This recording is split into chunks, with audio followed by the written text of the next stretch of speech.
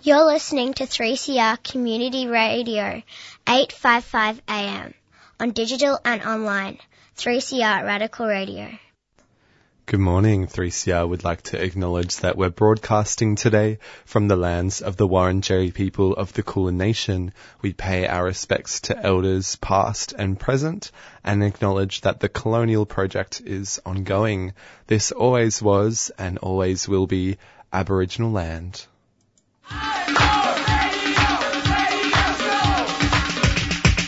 This is 3CR Breakfast. Oh, yeah. Alternative news, analysis and current affairs. Monday to Friday, 7am until 8:30am. Only double. Grab your pants.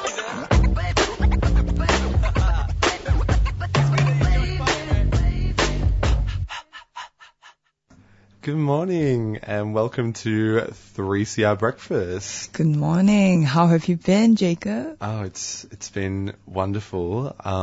Still adjusting to being awake at this hour, if I'm honest. Definitely is. I've been here coming in for almost a month now, but I'm still not used to it. I'm always so tired in the morning. I know. I feel like Generation Z in particular, just this hour, it's not for us. Definitely. But I'm happy to be here, back in the chair for today, joined by you. I'm very excited for you to be here. Honestly, I was kind of nervous if I was going to be here alone again, like last week. No, yeah. Never. Well, we've got a really exciting show coming up. We've sort of jam-packed it with really interesting guests and topics. And I know you've got a really cool interview at 7:10 today. Yeah, we've got a lot actually this morning. First up, we'll be speaking to Tim Wright, the Treaty Coordinator of International Campaign to Abolish Nuclear Weapons, also known as ICAN, discussing about the signage of the treaty on the prohibition of nuclear weapons at the recent United Nations General Assembly. And what happens now for Australia, who has yet to sign the treaty? And what about yours? What's coming up? Yeah, well, I am speaking with Professor Sharon Lewin, who is the director of the Doherty Institute and an expert on infectious diseases. So you may have heard some good news about COVID-19, which seems to be the first time we've sort of felt a glimmer of hope in the last 2 years. But basically, the World Health Organization said that the end of COVID was in sight, and they've released 6 policy briefs outlining the path forwards to ensuring that the COVID pandemic is over. So that's really exciting news, and we're going to be unpacking a bit about what that means at 7:30, and then at 7:50, I believe, we'll be speaking with independent writer and political commentator Joel Jenkins about a different issue, this one being something we call the duopoly, so all about how Liberal and Labor kind of work together in different ways in the Parliament, for better or for worse. So that should be a really interesting chat about how the new government's been performing over the past 4 months. And then I think that brings us to your final segment at 8:10. Yes, so to wrap up the show for the day, we will lastly look at speaking to Michelle Fahy, who is an investigative journalist on Australian armed weapons industry and looking at the close connections they have with the government. We'll also be highlighting the militarization in Australia and discussing about the blanket secrecy and how this links with anti-corruption measures that the government wants to put. It's a very interesting topic. I'm looking forward to listening to that again. And I think this comes as a part of our militarization special that we're doing. So if you don't already know, over the next week and a half, all of our breakfast shows are going to be doing segments on militarism or militarization. Yes, and then also there will be an expo from the Disruptland Forces happening from this Saturday onwards, actually, in Midgin, Brisbane. Fantastic. More details on that to come. Grace, you've been doing this for about a month now, I think you said? Yes, I started about a month now, and but to be honest, I only came in to actually start being part of the show and speaking like about 3 weeks ago. So yeah. Wow. So this is your third week on. Yeah, this is my third week. Still nervous as usual, but hopefully. You sound great. And what's been the highlight for you over the last 2 and a bit weeks? I think the best part is just obviously getting up in the morning and then being able to come here and listen to the beautiful stories and things that people want to share, even though it's so early in the morning, but everyone just wants to get up as soon as possible and share what they want to share to the world. And I think that's the best part about the show right now for me. And yeah, just the topics that I've been listening are just so interesting and just something that I've never really got to know from the mainstream media, it's just really lovely to be here, and I think that's just one of the best highlights for me. Yeah, of course. I think that's the magic of 3CR, right? You hear about so many different topics and issues that you just don't get to hear about in a lot of mainstream media outlets. So so thanks everyone for tuning in today, whether you're listening in online or on your dial at 855 AM. We'll be right back after this song. This one's called Paying My Dues by Duncan Graham.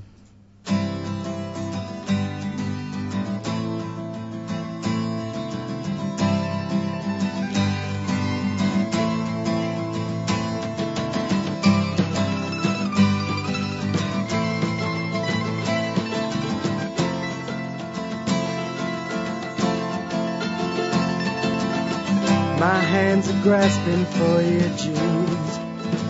Unbuckled. I'm a Protestant Jew boy, undergrad, 1983. Am I the first to discover what's beneath the young man's coat? Then shiny, trembling like blue. I've got a rocket, you know it, and just looking at you. Golden threads run through your hair, it sends me. In the basement, it ain't so clear. You learn to judge them by their shoes. A boy's gotta get an education somewhere. I'm just paying my dues, like all good boys do. Paying my dues.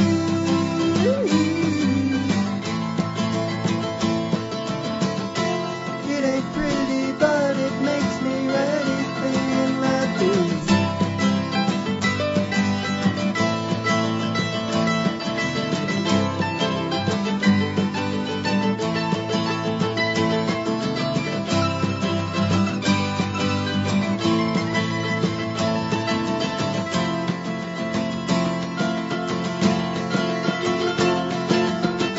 God bless Stephen Jackson, the best in auto washroom hacks.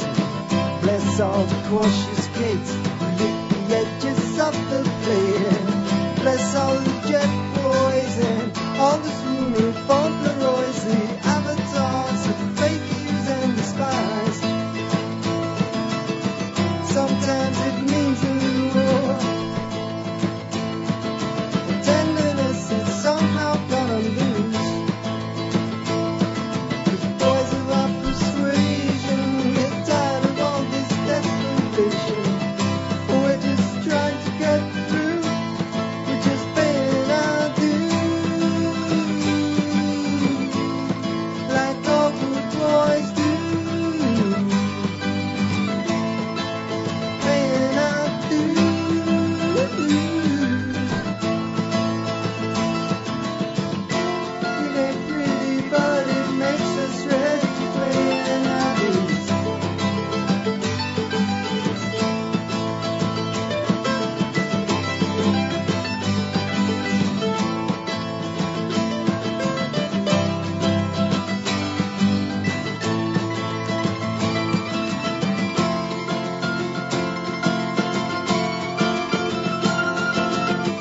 I was born with someone's tongue in my mouth. I'm a substitute for a guy you ought to live.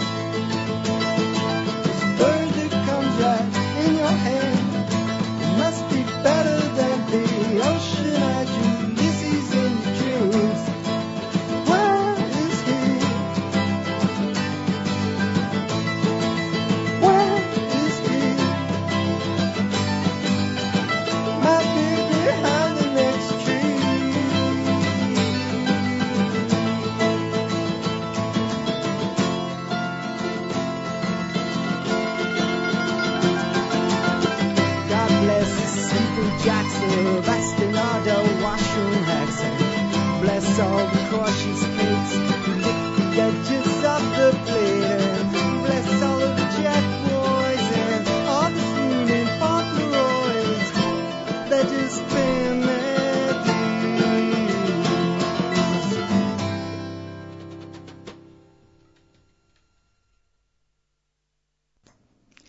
You're listening to 3CR Breakfast, and that was Paying My Dues by Duncan Graham. And now we move on to our first part of the show, where I'll be speaking to Tim Wright, the treaty coordinator at International Campaign to Abolish Nuclear Weapons, also stands for ICAN, discussing another 5 countries that have signed the treaty on the prohibition of nuclear weapons recently at the United Nations General Assembly, and what happens now for Australia, who has yet to participate in signing the treaty.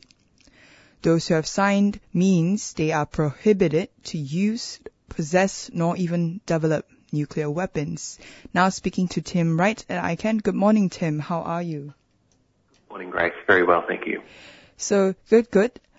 So at least another 5 countries have signed a treaty on the prohibition of the nuclear weapons at the United Nations General Assembly. Currently, what's the current numbers of signatories and how many ratifications do we have so far?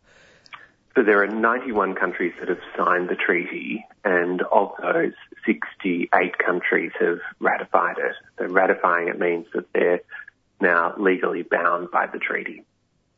I see. And then as the numbers of the signatories grow, what would this mean for the steps towards universal adoption of the treaty on banning nuclear weapons? So this is a treaty that was adopted 5 years ago in 2017, and the support for the treaty has continued to grow over the past 5 years. And as you said, we had another 5 signatures as well as 2 more ratifications just last week. So we're seeing this momentum, and that momentum is against the backdrop of the heightened risk of nuclear weapon use in the context of the war in Ukraine. I think that the international community is deeply concerned that these weapons will be used again, and so the growing support for the treaty on the prohibition of nuclear weapons is really our best hope of building a strong norm against nuclear use, against threats of use, and putting pressure on the 9 nuclear-armed states to get rid of their nuclear weapons completely. That's amazing. And then I remember it as I was looking at to understanding about this treaty. If we already reached 50 ratifications, this would hold the countries legally binded. And so is this a way to hold the countries accountable in case if they actually go against the treaty? And so the treaty reached that threshold in 2020 and entered into force early last year. So it is a legally binding treaty now for those countries that have joined it. But we hope that it will have an impact even on the countries that are refusing to join it by stigmatizing their behavior, by making it harder for them to continue possessing nuclear weapons.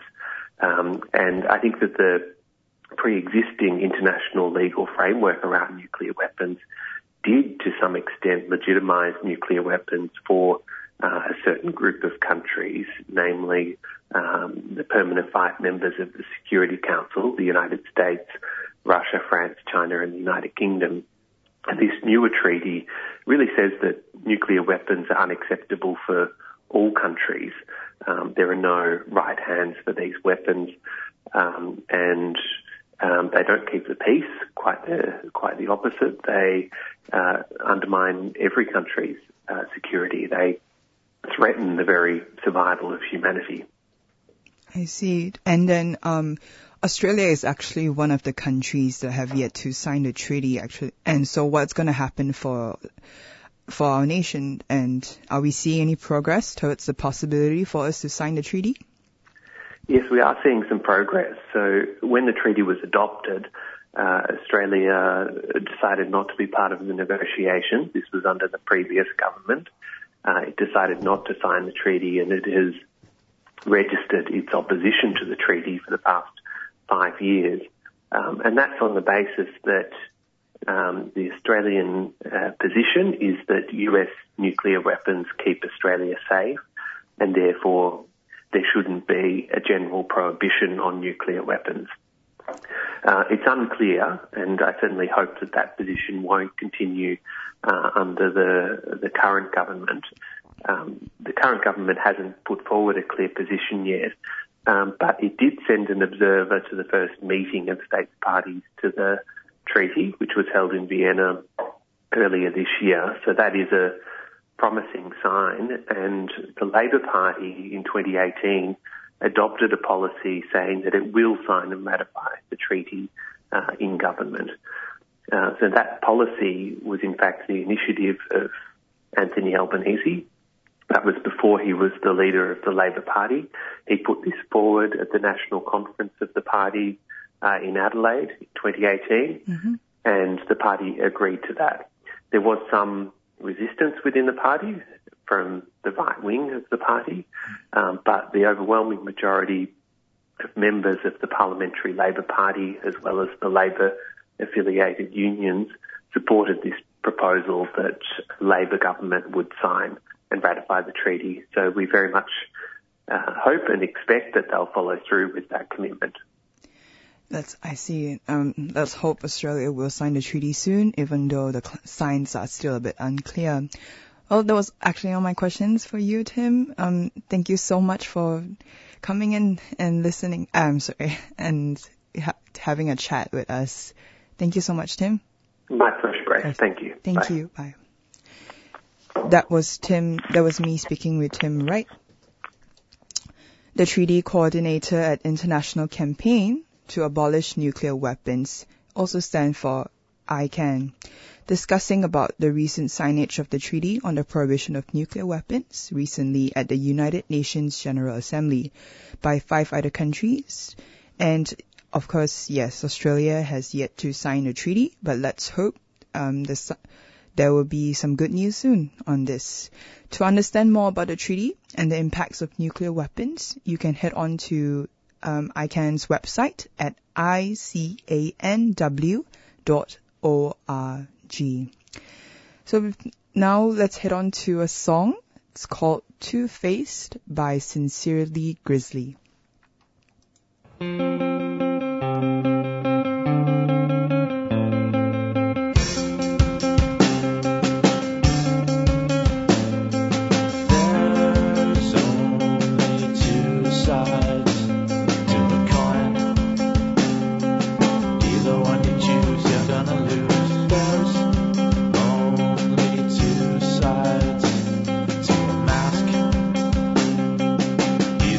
See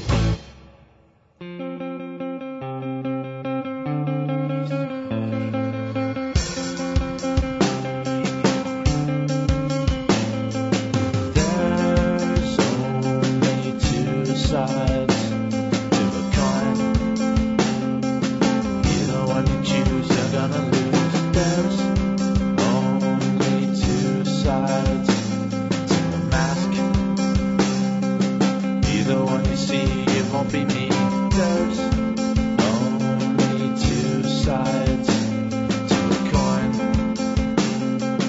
Either one you choose, you're gonna lose. There's only two sides to my mask.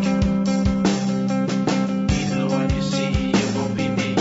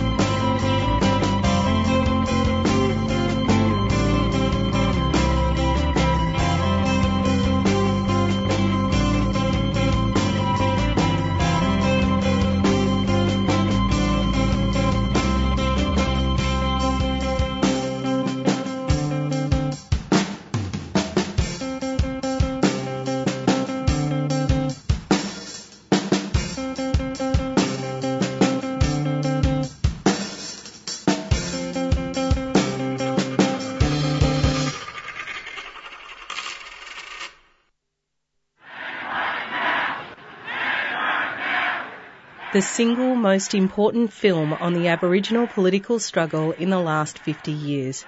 Ningla Anar is the inside story of the Aboriginal Tent Embassy, a gripping first-hand account of an iconic protest action and the young radicals who took control and demanded justice.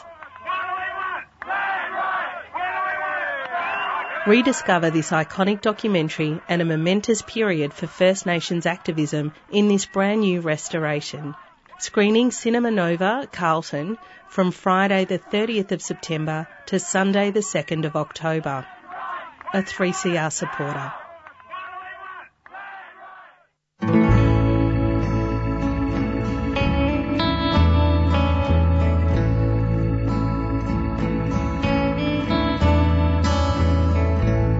Remember as a boy, a mama's love and a mama's joy. And I remember a mama's tears. She loved us all and she made us glad. And when times were hard and times were bad, she'd always chase away our fears. And she said, hush now babies, don't you cry. Things look better by and by. Dry your eyes and don't look blue.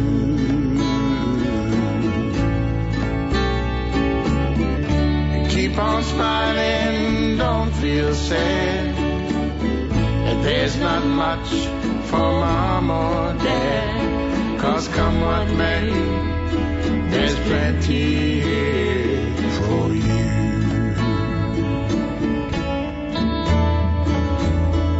When I was only 6 years old, on a winter's night that was so cold, and I could hear a raging storm. She took the blankets from their bed and wrapped them round each one of us instead, and gave us all a kiss and we were born. And then she said, hush now babies, don't you cry, things look better by and by. Dry your eyes and don't look blue.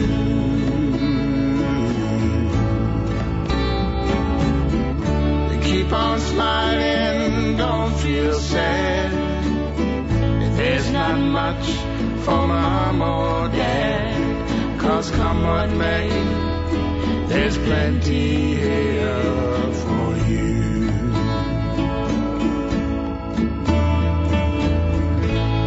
One time when Christmas came around, she cooked a bird that weighed about 3 pounds,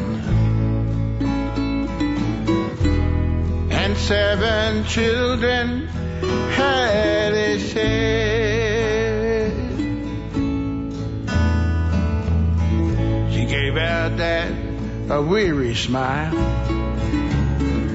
held him close and closed her eyes a while.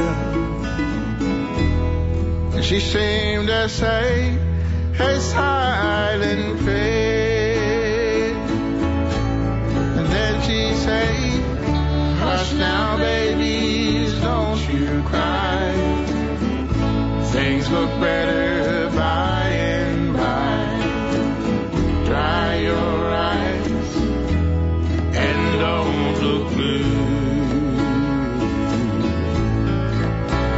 Just keep on smiling, don't feel sad. There's not much for mom or dad, 'cause come what may, there's plenty here for you.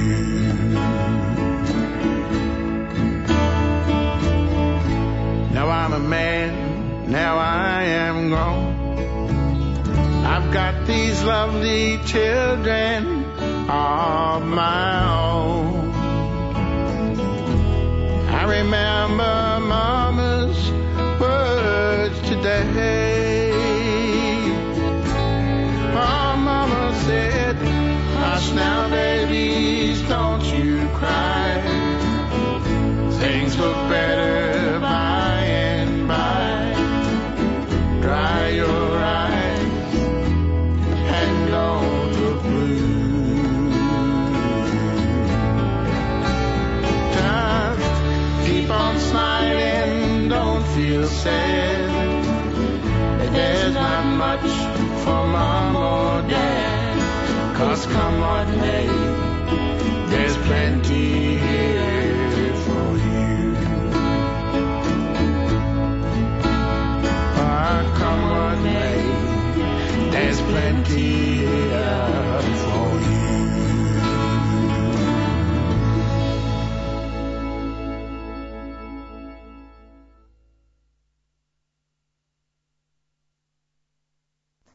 Good morning. You're on 3CR Breakfast, joined by myself, Jacob, and Grace. Thanks for joining us today.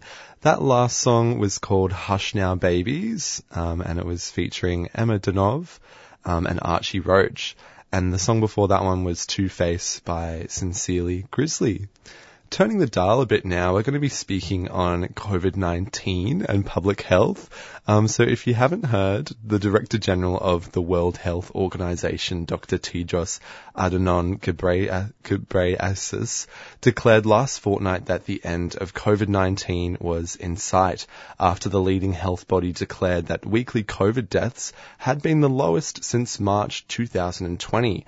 However, there's still a fair way to go before the pandemic is over. The World Health Organization has outlined 6 key policy briefs moving forwards, including COVID-19 testing, clinical management, reaching vaccination targets, managing infection and control in healthcare settings, building trust with communities and curbing the spread of misinformation. So joining us now to discuss the future of COVID-19 is Professor Sharon Lewin, who is the director of the Doherty Institute and an infectious disease expert. Sharon, good morning and thanks for coming on 3CR. Oh, good morning and pleasure to be here. So I think we were all a bit relieved to hear some good news about COVID-19, especially after the last 2 years here in Victoria. As someone who lives and breathes public health, how did you feel hearing that announcement last fortnight? Yeah, I must say I felt the same way, and of course have seen this coming as we've seen numbers of infections drop, high vaccination rates, or what we call hybrid immunity, meaning people that have had past infection, vaccination, or both, all giving us greater protection against COVID-19. I think the only caveat, I don't mean to be pessimistic at all, because I'm inherently an optimist, is that COVID-19 has still got a lot of unknowns for us. And so I think we should be optimistic about seeing things turn around, but still be prepared that COVID could surprise us, as it has continued to do over the last 2 years. Absolutely. So I'm hearing some cautious optimism. Am I right there? Oh, yeah. I think things are definitely heading in the right direction. What we do see, it's very, very clear COVID-19 is cyclical, meaning you have waves of infections at different times, which we don't really fully understand. Weather and season plays a role, but not entirely. But COVID's with us, and COVID's not going to go away, and therefore there may well be unexpected turns in the future, and we still need to be prepared for that. Absolutely. And I think speaking on COVID going away, a lot of people have been talking about, wanting it to leave. What exactly do you think it means for the pandemic to end? Well, a pandemic is defined by new infectious diseases with ongoing human-to-human transmission in multiple continents, and that is still continuing. However, it is going to cause much, much less illness and death. And that's really what we're seeing at the moment. We're still seeing, and we will continue to see, transmission because our vaccines are very good at preventing disease, but with the newer variants are less effective at preventing transmission. So I think we're in a phase now that we well and truly will be living with COVID. We do live with other human coronaviruses, sort of relatives of COVID, that our immune systems have adapted to living with, meaning they cause a cough and a sniffle and don't make you too sick. And that's really where we're heading with COVID. Not eliminating it, but reaching a point where we're living much more sustainably with COVID, I guess, meaning that it's causing less disease and death, which is really the most important thing. And the World Health Organization was quite cautious to say that there's still quite a bit of a way to go before we can, officially declare a pandemic over. There were still about 11,000 deaths last fortnight. What do you think are some of the challenges moving forwards in managing COVID, both in Australia but also worldwide? Well, I think first of all in Australia, it's managing and protecting vulnerable people. So the elderly, people who are immunosuppressed, are going to have and do have less effective vaccine responses and are more at risk of disease. Now, we certainly have things to help those people. Still, people at risk or vulnerable are encouraged to wear masks when they're out. They should have an antiviral plan, meaning they've discussed with their doctor what they will do should they get COVID, whether they're eligible for antivirals and how to access them quickly. That's probably the most important thing for someone that's vulnerable. And there also are additional ways to protect from COVID with infusions. Now, we're lucky in Australia because we have access to all of those things. Those interventions, particularly antivirals and infusions of antibodies, aren't available in most low-income and middle-income countries.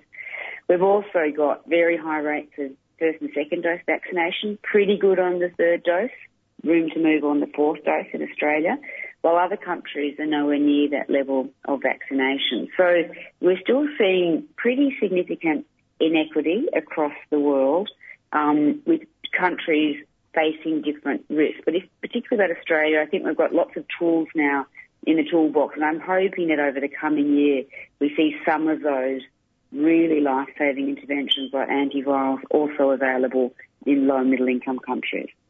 And speaking of which, do you think Australia has an obligation to step up and do more in ensuring that every country has access to vaccines and these antiviral medications that you just described? Yeah, of course. We have an obligation as a wealthy country. We have an obligation given where we're situated, surrounded by countries, low and middle-income countries. However, it's not that straightforward how best to tackle these problems. In the early phase of the pandemic, there was an issue with vaccine availability.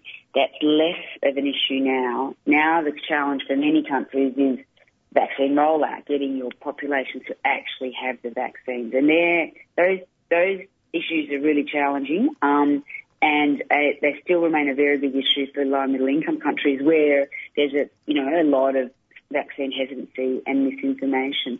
So I think there's lots we can do there on programming, which can be of great assistance to low and middle income countries.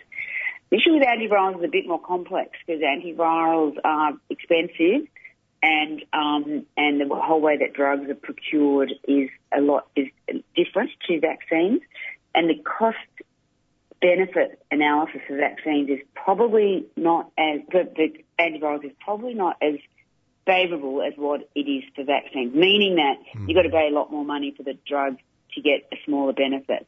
And so therefore many countries struggle with introducing, interventions like that because they're weighing up, do we spend the money on antiviral drugs for COVID or antiviral drugs for HIV or TB or malaria or other issues that they're facing?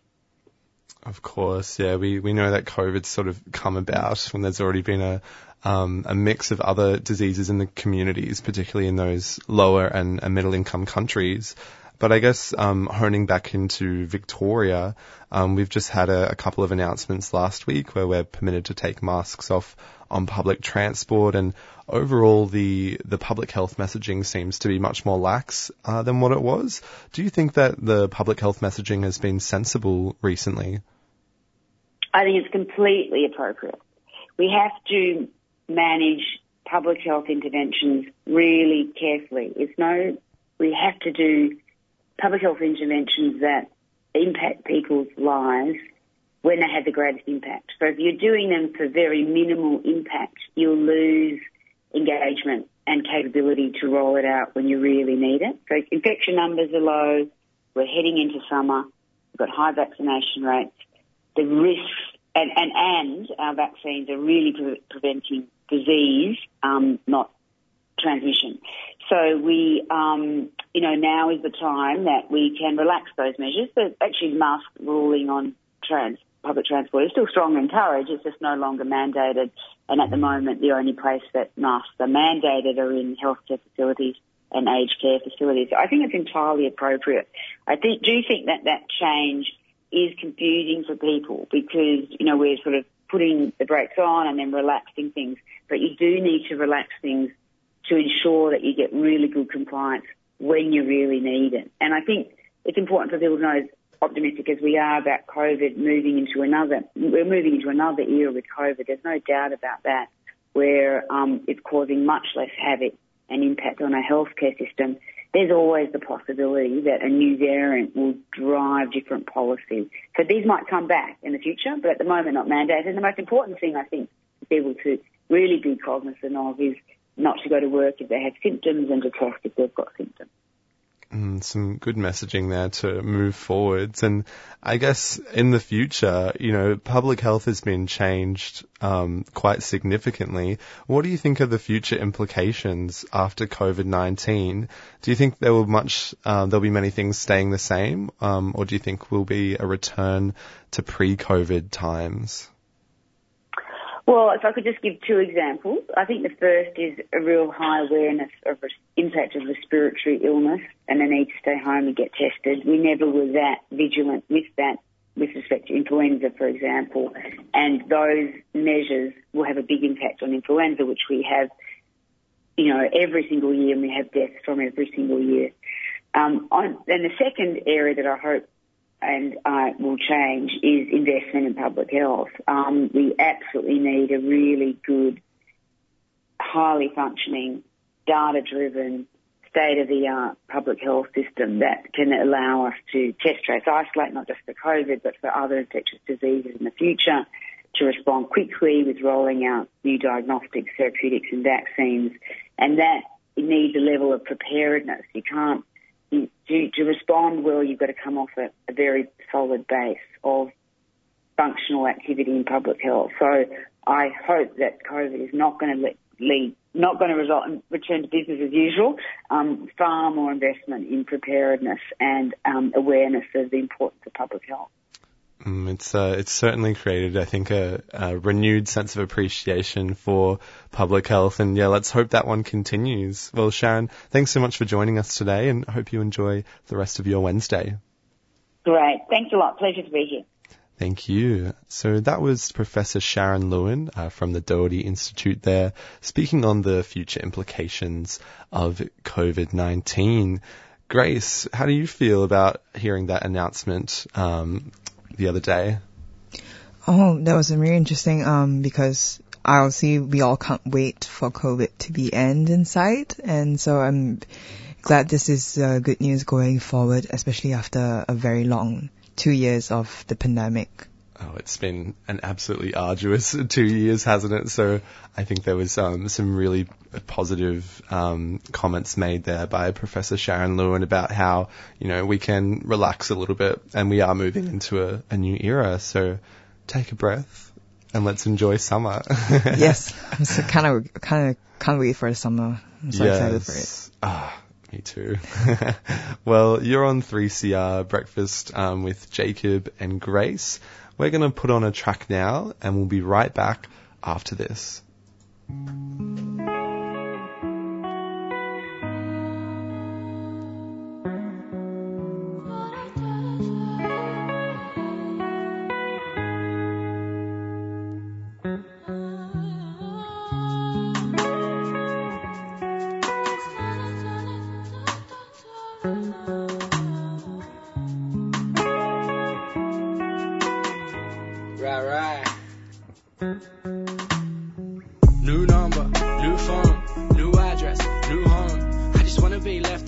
Escape all these thoughts that I keep in my dome. See, I never was a people person. I was always searching for what wasn't worth it. Nothing's ever certain in this life and earth. We always give it up to people who just don't deserve it. Still, we gotta learn to love one another, not divided by our race or our color.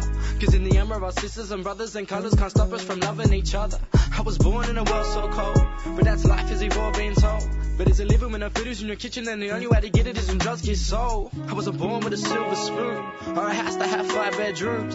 I was raised with a gummy sip goon to the rise of the sun and the fall of the moon. And this life seems oh so crazy. 16 nearly had my first baby. 17 selling dope from the house, putting tears in the eyes of the woman that made me. And this life seems oh so crazy. This life seems oh so cold. This life might one day break me. This life might take my soul. And this life seems oh so crazy. And this life seems oh so crazy. And this life seems oh so crazy. This life seems oh so cold. This life might one day break me. This life might take my soul. And this life seems oh so crazy.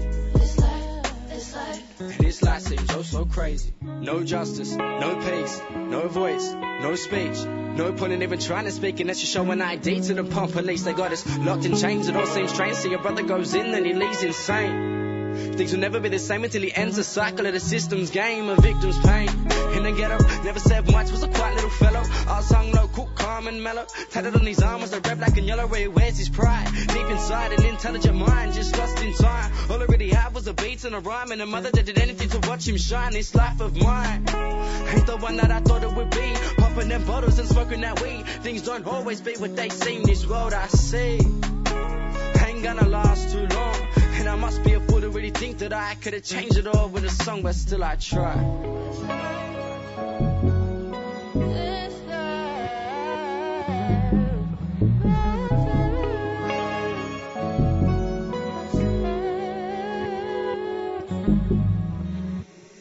life seems oh so crazy. This life seems oh so cold. This life might one day break me. This life might take my soul. This life seems oh so crazy. This life seems oh so crazy. This life seems oh so crazy. This life seems oh so cold. This life might one day break me. This life might take my soul. This life seems oh so crazy. This life seems oh so crazy.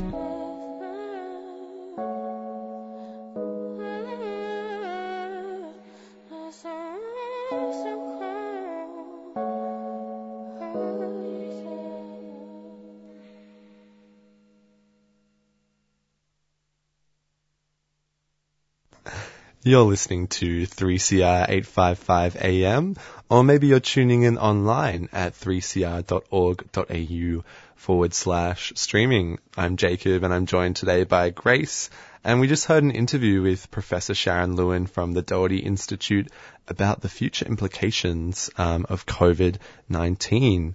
And that song we just played there was called This Life, featuring B Moon and Kobe D. Turning the dial a bit now, we're going to be speaking on politics, our favourite topic. So for many progressive Australians, the victory of Labor, the Greens and the Teals in May was cause for cautious optimism. It seemed perhaps there could be progress in areas such as climate, First Nations justice, education and welfare, to name a few. However, 4 months after their victory, there's been some striking similarities between Labor and the Liberal Party, namely on new coal and gas projects and Stage 3 tax cuts. Independent writer and political commentator Joel Jenkins recently wrote about this in their article entitled The Duopoly, and Joel joins us now. Joel, welcome to the program. Good morning, Jacob and Grace. How are you? I'm good. How are you? Yes, fairly well. I had a long weekend, so it was really nice. Yes. I'm still enjoying that. Still on the come down from that, but really enjoyed reading your recent article on the duopoly. So maybe you can start just by telling us, what is the duopoly and how do you think it affects Australian democracy? Well, the duopoly is something that's ever present and all around us in this country. We have our Coles and our Woolworths. We have our 3AW and our ABC, our Rio Tinto and BHP. It sort of goes across the whole breadth of our society, where we have these sort of two choices. And that also applies to our major parties that sort of stick there and block out the sun with many of our political sort of steps that we need to make as a country. So, yeah, I see it everywhere, and I think most of us sort of feel its limitations. And I think the duopoly stands for a limitation in many ways, and a comfort in a power class. So it affects Australian democracy by kind of numbing discourse. It allows two major parties to hold, a duopoly over our national discussion. And I think you make some really good points there. And from a progressive standpoint, Labor's been in government for about 4 months now. How do you think they've been performing? They've been, playing their cards. Their election promises were to deliver an ICAC, which, hopefully can be a point of difference. I'll pay that Dreyfus yesterday seemed to indicate something that was a little bit better than what I was expecting, and maybe surprise a couple of the Teals as well.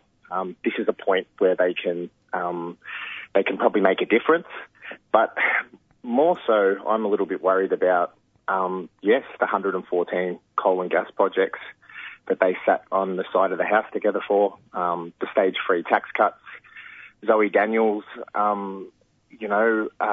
desire for a royal commission into Murdoch, which was knocked back as well. There seems to be some sort of key policies that are kind of bipartisan all the way through. And we got to see a little bit of this too with Labor kind of shoring the stocks at the Minerals Resources Council meeting, one of the largest mining lobby group in Australia, where essentially, Albo told them that they had nothing to worry about, business as usual. I'm finding it really interesting observing this new government and how a lot of things that I think many Australians would consider sort of the bare minimum, there seems to be a hesitancy around. Definitely. I think they've been scared from being, a decade in opposition, sort of unable to dream a future on the back foot for a decade.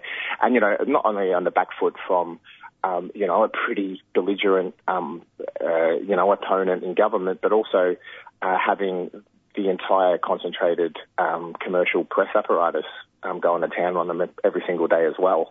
They might want to play the middle card, but all the support they get from meeting Lachlan Murdoch could evaporate as soon as they find a new far-right alternative that they can, a viable alternative that they can back. And then all of a sudden that support could evaporate pretty quick. So yes, they are playing a dangerous game and they're trying to play a broad stroke, but in the process they might be appealing to people that aren't their core voting group historically, and it could be causing trouble further down the track, as far as losing left voting Labor people. And you touched on a number of issues in your article where there has been, a very thin or a non-existent degree of separation between the coalition and Labor. We've mentioned a couple of them, but what do you think are some of the other big issues that hasn't really, where Labor hasn't really made a point of distinction against the coalition? One that stood out for me a little bit was, it was an election, it was kind of like a feather in the cap, Labor thought, to act pretty strong on JobKeeper and JobSeeker there. It was them going, we're just like the other mob. We've got no plans on increasing these rates. And they saw it as a political kind of play to make that call. And I mean, what that did right there was, put marginalised Australians on the back burner. It's another major party putting them on the back burner. But, I really have to go back to those 11 offshore gas licenses that were signed off, the urea dump that was made on Aboriginal sacred land where, Plibersek was looking to move the carvings there to another location. We have a business as usual happening in the mining sector. We have a business as usual happening around these tax reforms. And really the points of difference speak to, essentially the ICAC as far as I'm concerned. And, this is the crossroads. I'll give them one more. I was impressed with, initially with how Labor went out and met Joko Widodo there. That was a point of difference that I felt, was a bit different. And also Penny Wong's kind of diplomacy has been something I think that, credit where credit's due. No, I think Penny Wong's been great representation overseas. But as you said before, a lot of these issues are really trying to have broad appeal. And Labor is supposed to be the party of the workers, of the union. But it's interesting to see it seems to have sort of shifted. So what would you say are Labor's values in 2022? And do you think this is the government that Labor voters wanted? I think we're at a stage where a lot of Labor voters wanted Labor in due to some kind of PTSD they were experiencing over a decade. So, there was a bit of a expectation to get this party over the line, repudiation of the previous mob. But to be honest, I think that there's a lot of working Labor voters like myself that come from the more traditional, safer seats, working seats, that have sort of given their meal ticket vote to Labor since Federation, essentially. And right there, I feel there is a bit of a hemorrhaging in support for Labor more generally. And I think their values are a key reason for that. The stage 3 tax cut speaks to values. The way Chalmers is going forward in this economic climate with these budgetary constraints, he's got $283 billion in the kicker right there he can use to, fund a whole raft of programs that could help boost the cost of living. He's decided to draw a line in the sand. And not only that, he's decided to put that onus on working poor Australians to wait for a rate increase, to sort of wait through these unknown periods of interest rate increases. A wage increase is something in 2024, and along with any other kind of economic salvation. So it is. The values have been drawn that they want to play a middle game. They want to work for the Business Council of Australia with the Business Council of Australia to work on pragmatic, middle of the road policies. But unfortunately, there's a whole swathe of our population that really need a chop out from this new Labor government. And one perspective on this, I suppose, that I've been hearing is that this bipartisan agreement or these middle of the road policies are a sign of good governance. So what are your thoughts? Do you think bipartisan agreement is considered a sign of good governance, or is it sort of a diminishing of democracy? I mean, how do we feel, Grace and Jacob? I mean, what part of teal waved don't they get? This is that's something my friend will always say. It's kind of this is where we're at. We're at a crossroads in political history here, and Albo can't walk out governing like it's 1992 and looking for a broad stroke here. This is a crossroads in our economic and political kind of status quo. We have to make some massive decisions with regards to how we're going to look strategically into the region, how we're going to secure our own domestic economy, all these sort of things. And I think bipartisan agreement's great when you have a healthy consensus-driven political sphere. But really, we've been looking from Tony Abbott through to Dutton at some of the most, bad faith, belligerent opposition blokes that you've ever seen in modern politics. So, I mean, I think the duopoly the bipartisan works when you've got good faith on both sides. And if Peter Dutton's supporting something, I don't know if bipartisan is the way to go, right? That's certainly an agreement we probably share here over at 3CR Radical Radio.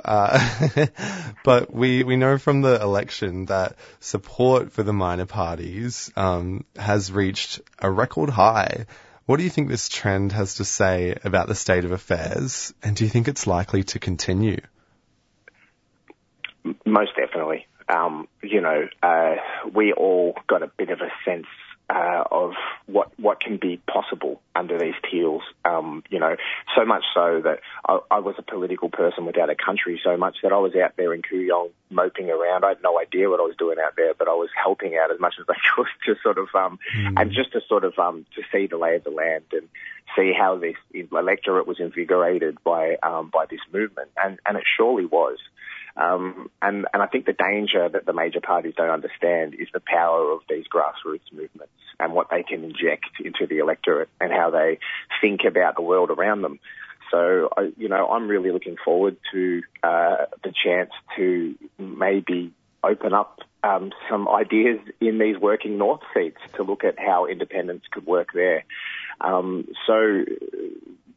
The evaporative support for the minor parties will swing towards Labor into the next election if they can't appease and work towards securing a pretty desperate voting bloc that's struggling a fair bit economically and feels politically kind of left behind in a bit of a wilderness. So yes, there is going to be a trend towards more independence, towards minor parties, especially if we're getting lackluster policy around coal and gas and tax cuts for the rich. Expect this to continue and expect a few people popping up over the next months and years, sort of drawing a bit of a line in the sand, I reckon. Yeah. We've got a state election here in Victoria in a few months as well. Do you think perhaps that trend might transpire in the upcoming election? Most definitely. Like Koos Samaras, who's a good, really good sort of electoral analysis and worked in and around the Labor Party for a long time.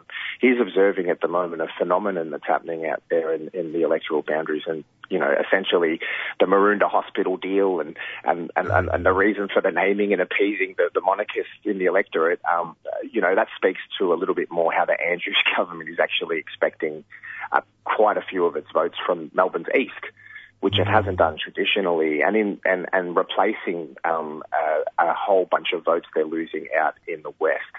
So out Truganina, Melton, these kind of areas out here are evaporating support for the Labor Party. It's a social phenomenon that's happening underneath the surface there, and this speaks to a whole other issue that these people are going off and voting for groups and parties that are that aren't really driving for much else other than some kind of disruption. So, we're looking at people that are disenfranchised, that are leaving major parties and going into, the wilderness.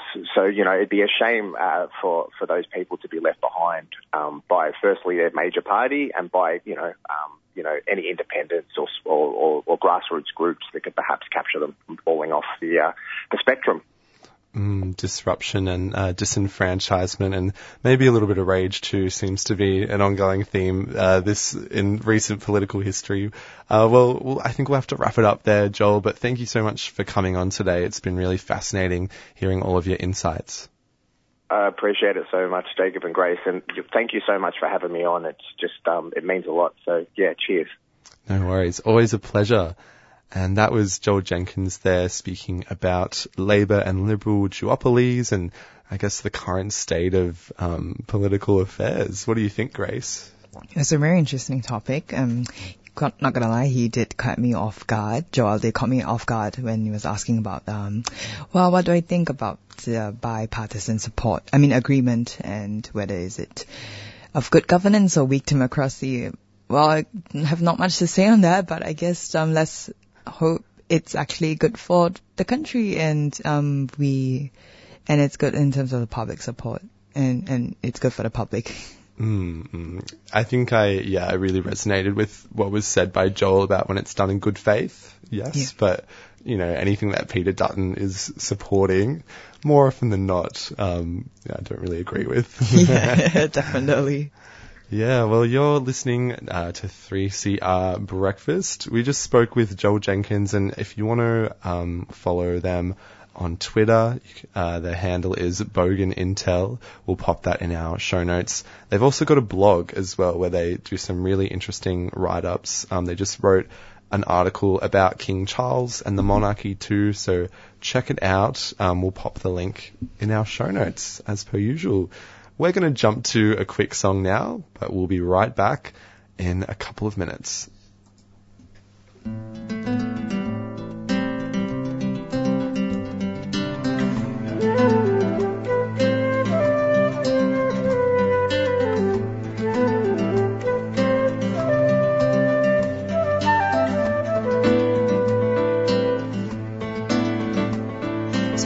This river 1 month too soon. Your hair is the wind, your eyes are the moon. I was dragged past burnt grass, wild and gold. Fingers rustled the branches, old I keep calling.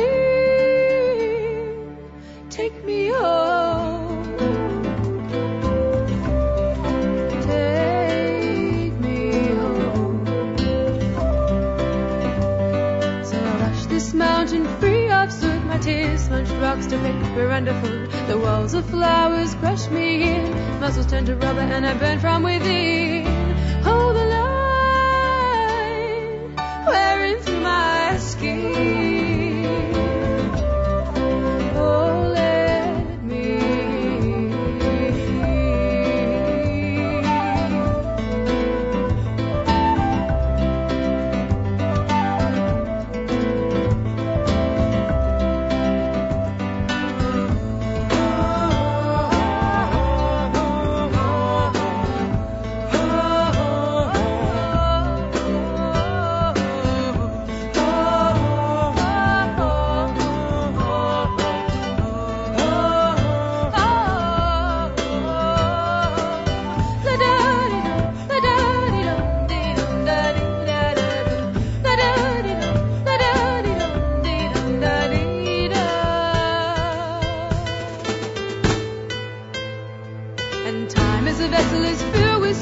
too heavy to move, too slippery to own, and I fastened my hands as best as I could, hiding the cracks like anyone would, just calling out, take me home, take me home.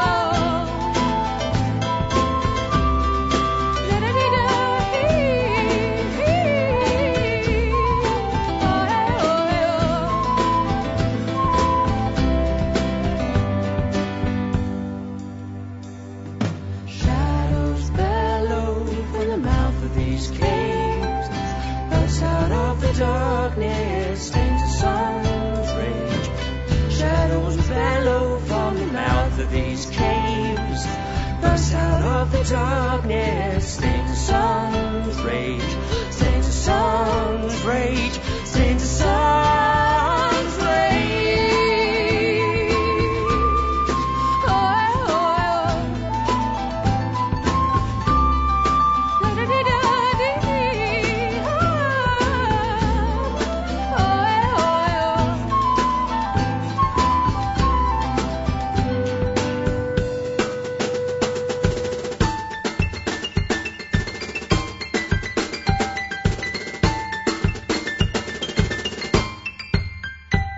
So I crossed this river, but never again. The heated lights back green, whose red you fell to the cities with their concrete floor, but I fell to your earth and swallowed me.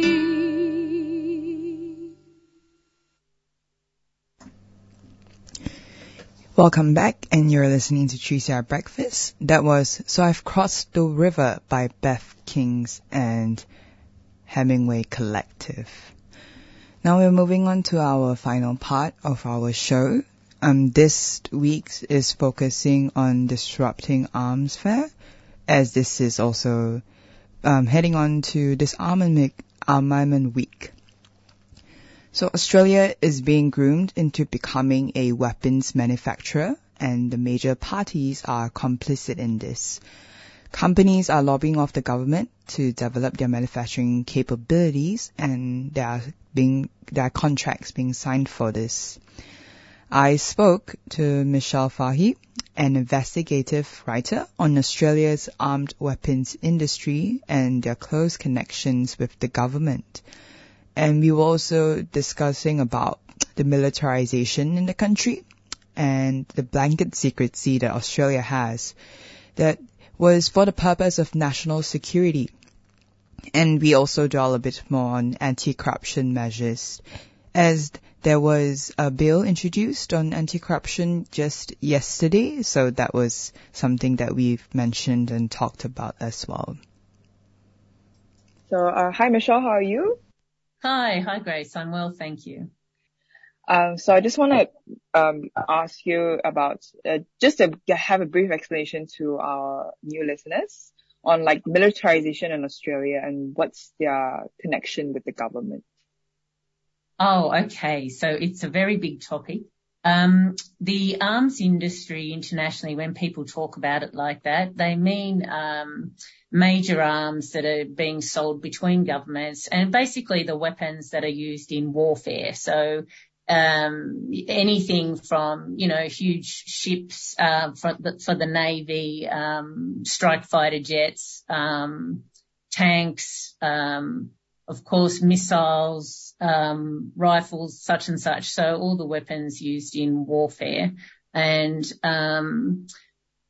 because it's a secret business and highly classified, much of the business gets done government to government, but also the arms manufacturing companies themselves are highly involved because they're always at the forefront trying to invent and manufacture new weaponry with new capabilities.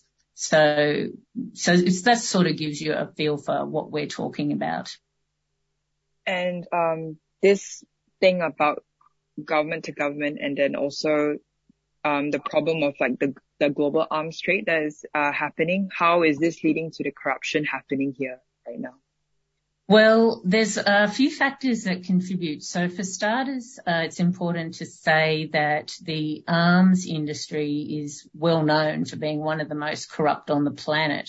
So even though in terms of its dollars compared to lots of other global industries, it's actually relatively one of the smaller ones, but the amount of corruption involved is quite high. So that's because of the secrecy generally. So governments will claim national security, and so they don't provide details. Now, some of the time, of course, that's legitimate. A lot of the time, it's a very convenient excuse for not being transparent about what's happening. The other thing that makes it known for corruption is the arms deals are usually very large, and there's only a certain number of them every year. So, when you're talking billions of dollars or hundreds of millions of dollars, there's not that many deals around, but there's quite a large number of companies competing for them. So with that, with the secrecy, with the fact that each deal is very complicated, or it can be, like, things get adjusted to suit a country's purposes. So it's very easy for bribes and covert payments to be, mixed in without it being discovered. So that's what contributes to the corruption in this industry. And can you just try to elaborate more on, like, how is this allowing the politics to gain power? Politicians, you mean, or? Yes, sorry, politicians. Okay. One of the facilitators of the corruption, and as I was saying before, there's not that many deals and they're very large in value. So what that necessarily means from the political side is that there's only usually a handful of people involved in making the decision. So you'll have on very big arms deals like the tens of billions of dollars on warships or submarines or something, the Prime Minister is going to be involved in that. So it's a very select group of very senior people.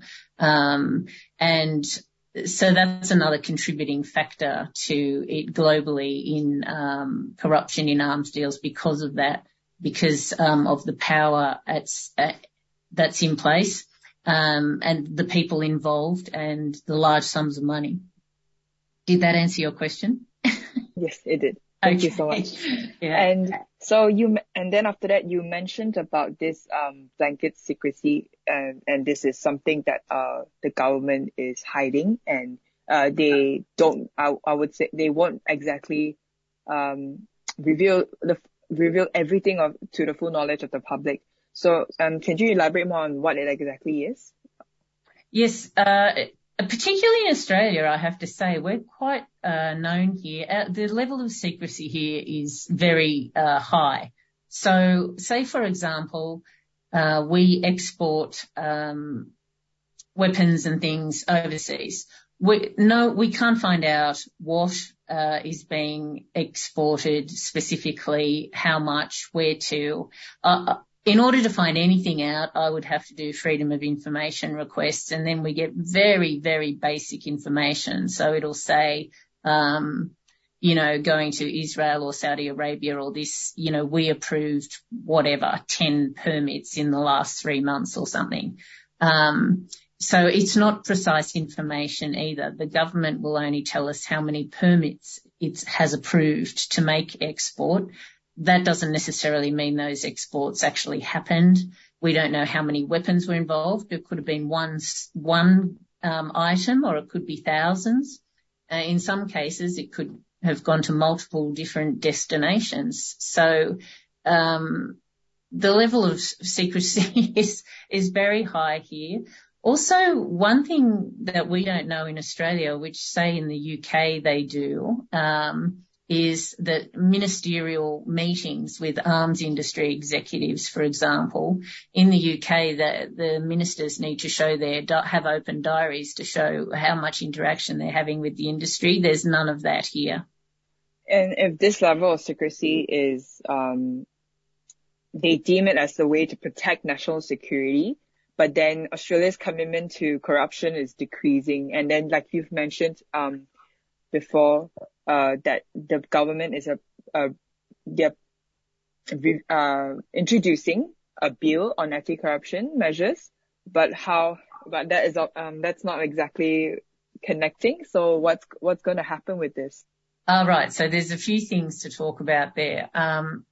Australia's anti-corruption, we've been going down. There are international measures for anti-corruption measures that countries can put in place to ensure corruption's not happening. So in Australia, we had our worst ever score on a global anti-corruption measure in this year, actually. So we used to be quite high, inside the top 10 of countries with 85 points. That was a decade ago. Now we've plummeted out to 18th place.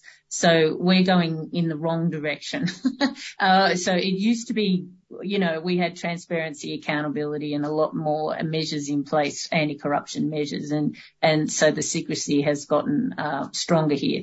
There's a few other things I've said in my recent article about this at Arena magazine, which explains those out. In the Parliament, we are having introduced the Anti-Corruption Commission legislation that our new crossbench, the independents, and many others have been standing for a long time. So it'd be interesting to see, hopefully, that it is a strong, what the government's introduced is close to what Helen Haines, the independent, proposed, because that was a good, strong piece of legislation so that we get a good, strong anti-corruption commission.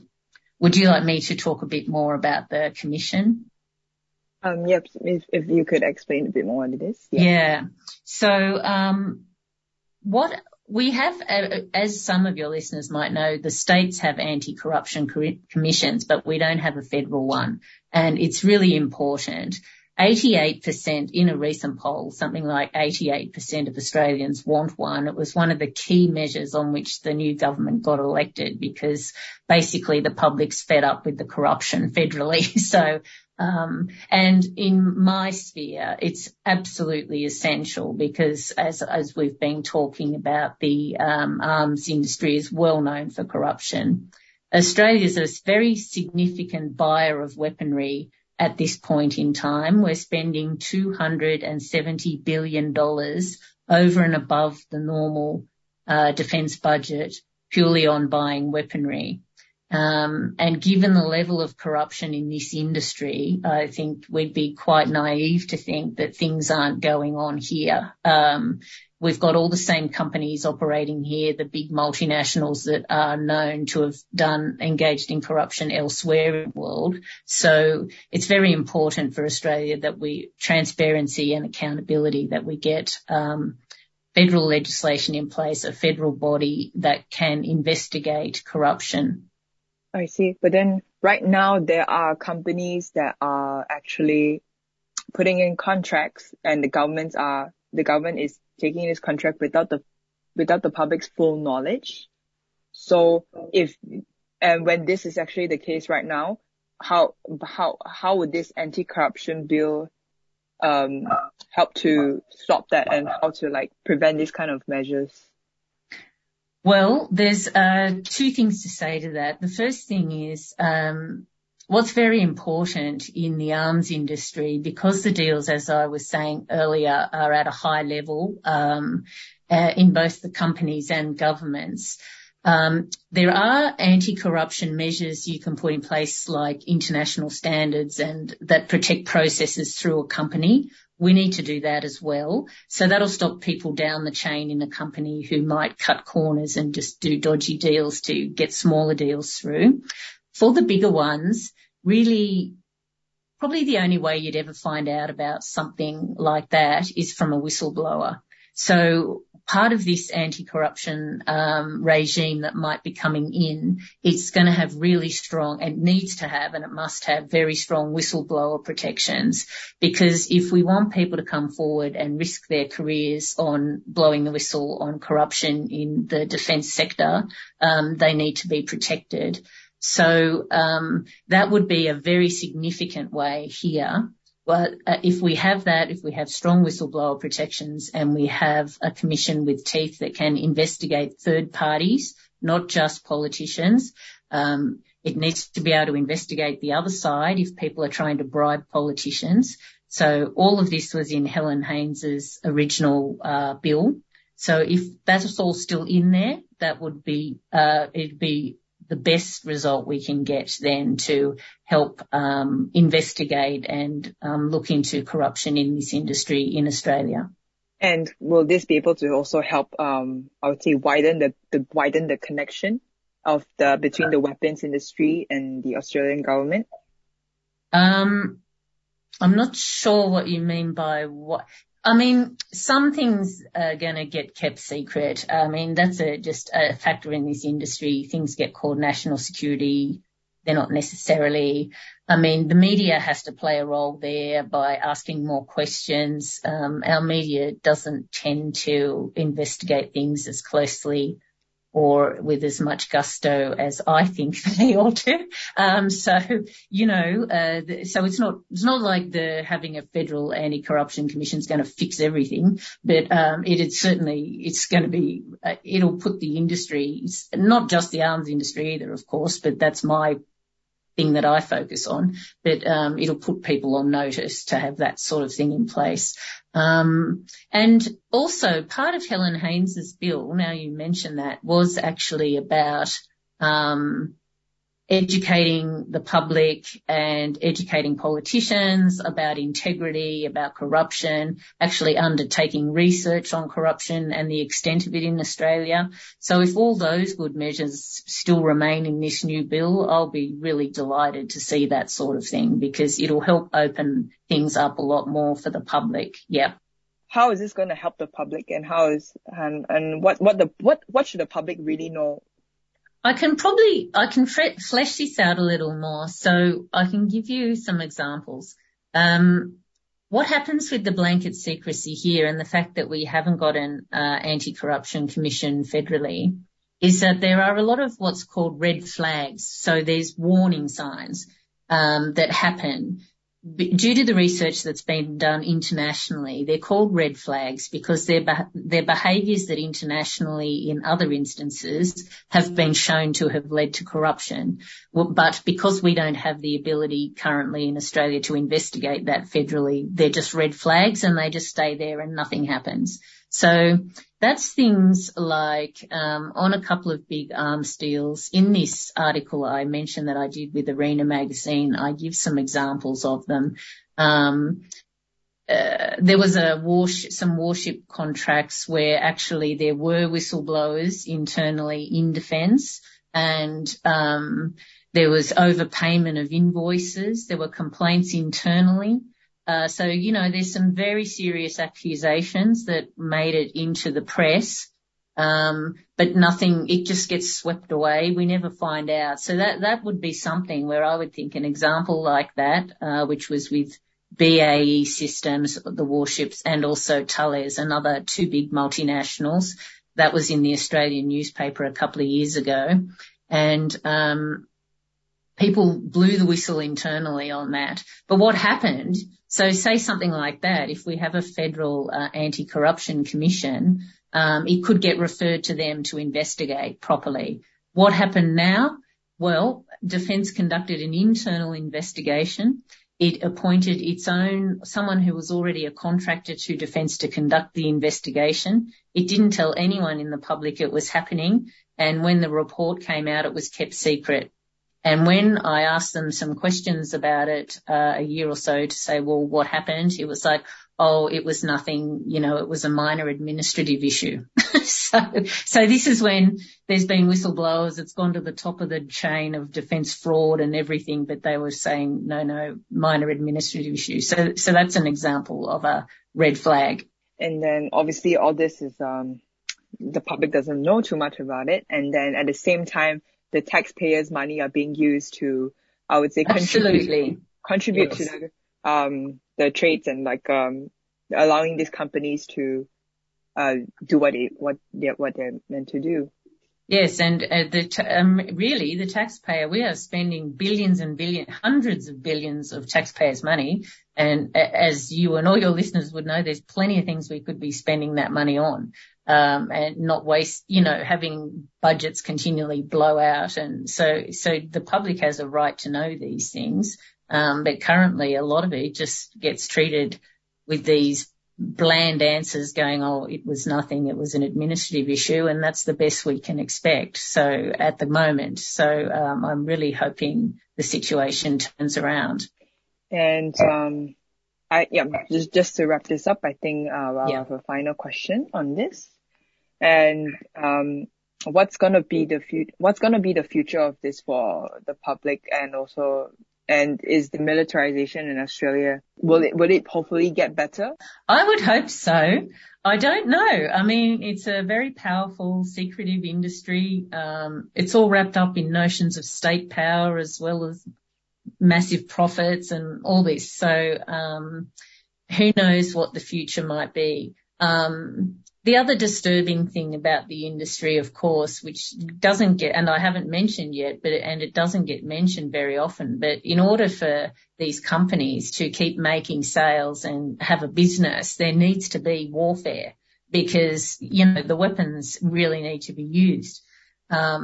They can be upgraded, and they are constantly, but in the end, so you need large scale warfare in order for, to keep the industry ticking over. So basically, the more power, the larger the industry gets, the less regulated in terms of preventing corruption. It heads down a kind of dark path that we really don't want to go down.